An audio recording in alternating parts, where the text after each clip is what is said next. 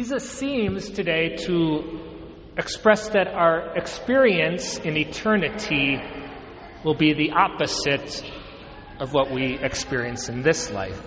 Seems to say that there's an inverse relationship between what we experience here on earth and what we will experience in heaven or eternity. We have the story of the rich man and Lazarus. Luke does a great job of kind of like really drawing this picture and helping us really imagine and really be able to see what is happening. You have this rich man, he's wearing purple, he eats very well, he has everything good, and then there's Lazarus, who's basically right on his doorstep, the rich man's doorstep. You can almost picture every day when the rich man goes out, he actually just steps over Lazarus, doesn't even care about the poor man, and goes on with his day.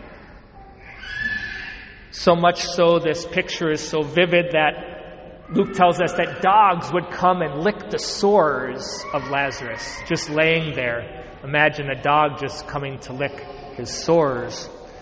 And so they both die, and we hear that the rich man, he goes to the netherworld, he goes to hell, where Lazarus goes to Abraham, he goes to heaven. And the rich man who's in torment says to Abraham, "Father Abraham, have pity on me. Send Lazarus to dip the tip of his finger in water and to cool my tongue, for I am suffering torment in these flames." And Abraham replies, "My child, remember that you received what was good during your life, while Lazarus likewise received what was bad. But now he is comforted here, whereas you are tormented."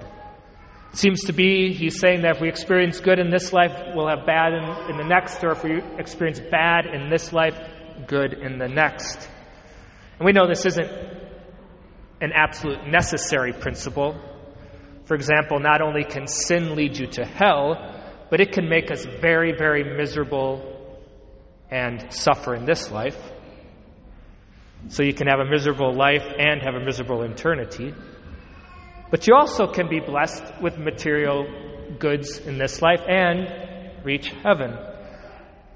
But there is some truth to what Jesus is saying, otherwise he wouldn't have said it. There's some inverse relationship between what we experience here on earth and what we'll experience in eternity. So we can seek pleasure, riches, honor, power in this life, and comfort, and it may lead us to eternal misery. But on the other hand, we can realize that every act of penance, every sacrifice we make, will be rewarded by God in eternity. And the lives of the saints demonstrate this. They lived such a detachment from the things of this world.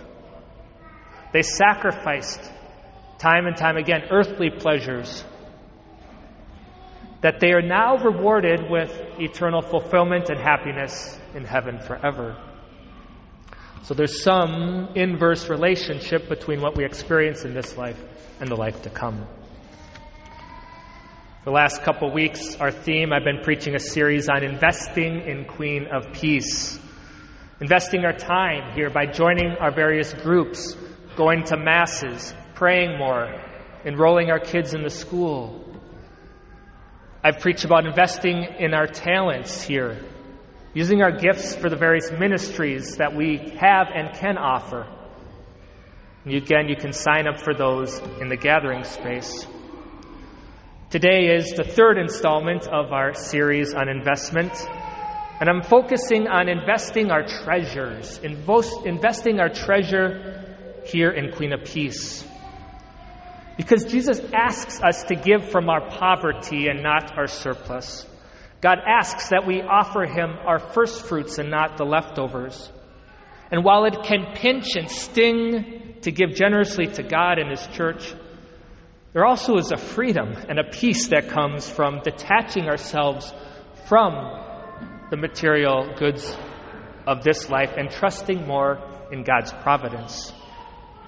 I acknowledged in the previous weeks that we have limited time and limited treasure. And I'm asking you to invest more of it here, even if it means you're not spending much time and talent elsewhere. And today I'm acknowledging that you have limited treasure. But I'm even asking you to take it from other things and to invest it here at Queen of Peace. I have no problem, I have no shame in asking for you to invest more of your treasure here. Why? Because I believe in our parish. I believe the culture and the community that we are building here is worth your investment. Again, you and your family will directly benefit from it, but also you are building something great, a community and a culture that will bear fruit for generations to come. We have new families here. We can all see that.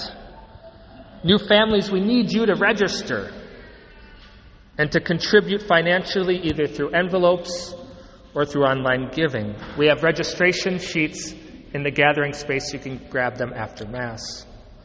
If you're already budgeting and contributing, please consider increasing your investment to Queen of Peace, even by $5 or $10 a week. We need everyone to be invested. It's a team game. It's a family here as a parish, and we need everybody. But we also have some here who have been blessed with relatively greater material goods and resources, a greater amount of treasure. And you especially can do great good for your parish. In Luke's Gospel, there's this curious short paragraph. It almost seems as if Luke just puts it in there to try to connect to stories that are going on. It's at the beginning of his 8th chapter. He says that Jesus was journeying from town to town with the 12 apostles, along with some women and others who gave them and provided for them from their resources. They did what? They provided for Jesus and his apostles from their resources. Jesus, he didn't have a lot of money. The apostles didn't have a lot of money. Yet there were, in particular, these women who provided for Jesus' mission. They invested in his movement that he was starting. Everyone here can contribute something. But I also believe that there are parishioners here who are called to be like those women, providing out of their resources for our mission here. These women provided for them because they had the material means and they believed in the mission.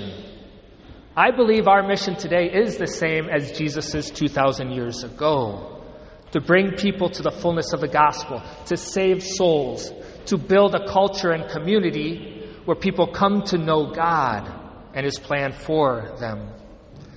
Those people invested in Jesus' mission, they surely experienced a great deal of joy and contentment, knowing that Jesus' mission was impossible without their investment in it. Same thing goes for each and every one of you here.